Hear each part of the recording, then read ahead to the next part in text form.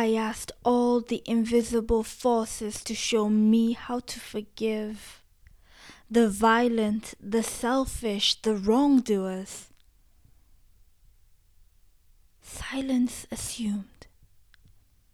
For many days and nights I waited, I wrote, in hopes of a glimmer that did not come until on one full moon night. As I kneeled down in prayer, a short answer danced around the room, leaving as quickly as it came of a reminder I once heard yet forgotten. Such is the amnesia of being human. The whispers carried a long forgotten message that we are often hurt and betrayed by the anger and the fear of a person, but it is not them who has betrayed us. It is the lust, the greed, the anger, the fear that has consumed and betrayed them long before betraying us. Yet, underneath it all, there exists a soul, an empty vessel, as innocent as a newborn child, to whom only love is the gift we want to give.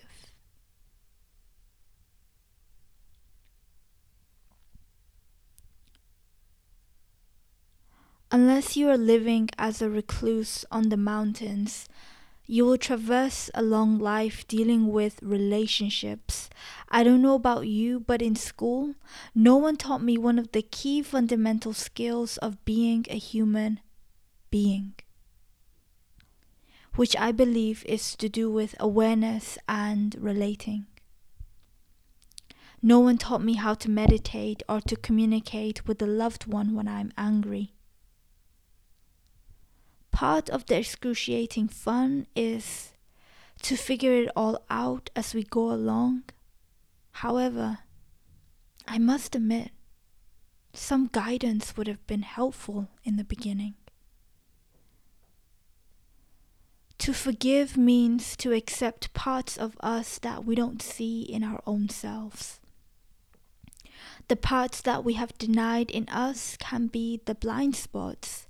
These parts, without awareness and acceptance, can make it very difficult to accept in others too. I had always denied anger as an emotion. Once I witnessed a family member overcome by anger, causing a lot of pain for both myself and someone else in the family. During the event, I remember crying in the shower as anger writhed its way up my body, puzzled with blame on how one human being could treat another human being. A week later, in the midst of an unhealthy state of mind, I was screaming down the phone to the family member who was in the situation with me the week prior, where we were both hurt. I watched myself unfold in this moment. It was a scary thing to witness of how I, a human being, could treat another human being. The topic of the conversation was different, yet the way I was reacting was still the same. Does that make me any different from the other person, the first culprit? In my opinion, no. Sometimes in our most shameful moments, we can learn a lot about ourselves.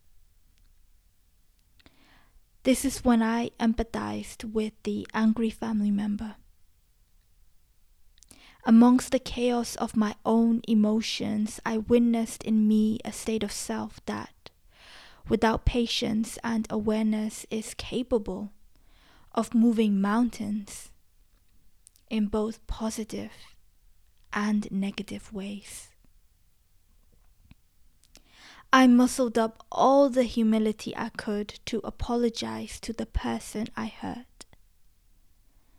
This was also my first step towards forgiving the person who had hurt me. It is really easy to not see someone else's perspective. It is also really easy to see someone else's perspective and not do anything about it. I will never know what it is like to walk in the shoes, to live out the life of the person who has hurt me. Even with all of the imagination, logic, and understanding I can muster, unless we swap bodies like they do in the movies, I will never know. I will never have the privilege of fully knowing. So how can I really justify holding the grudge?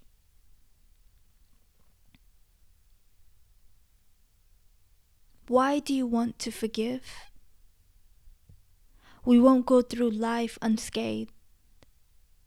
I am sure that by the end of our lives, all of us will have battle wounds, victory scars, and many white flags waved, mentally and physically.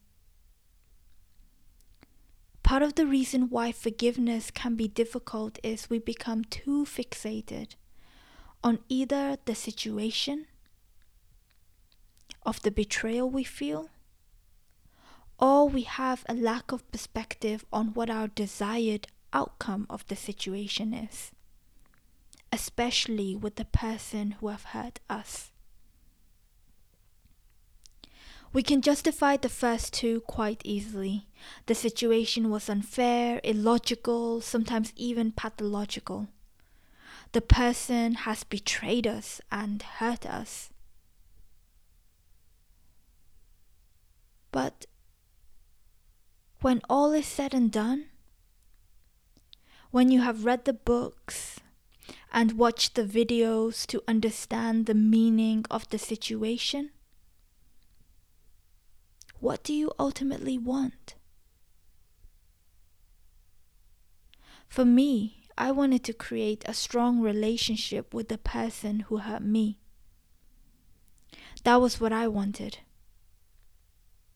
Even though every part of me wanted to run in the opposite direction and move on with my life, I couldn't deny this wanting.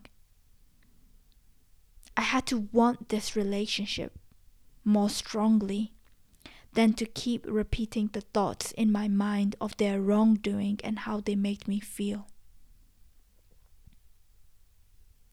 Forgiveness doesn't mean going back to the way things were. I'm not telling you to stay in an abusive relationship or allow someone to keep violating your boundaries.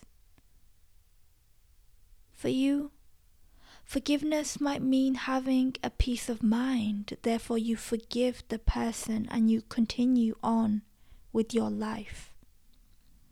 Sometimes you don't need to communicate and say, "I forgive you" to the person.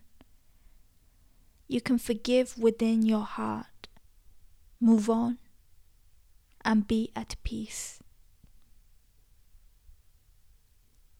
Everyone will deal with forgiveness in their own way. For example, I like to communicate first before moving on, whereas my sister can forgive internally and move on.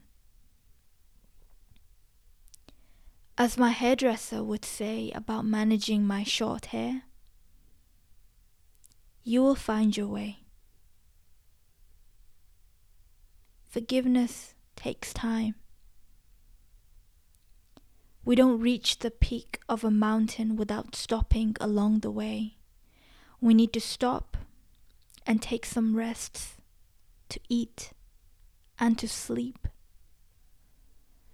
Forgiveness also works on a slow pace because ultimately, even with our forgiveness, the other person may or may not change. And ultimately, we are not in control of them. Therefore, we keep taking rest, we eat, we sleep, and we continue to climb the mountain as things continue to unfold in the relationship. Someone once told me, in witnessing the darker parts of humanity, to never lose hope. It is easy to climb the mountain, mumbling in bitterness as we rest, eat, and sleep. It won't make us reach the peak any quicker, nor does it make it an enjoyable climb. So let us all climb to the peak of our own personal mountains without making things harder for ourselves.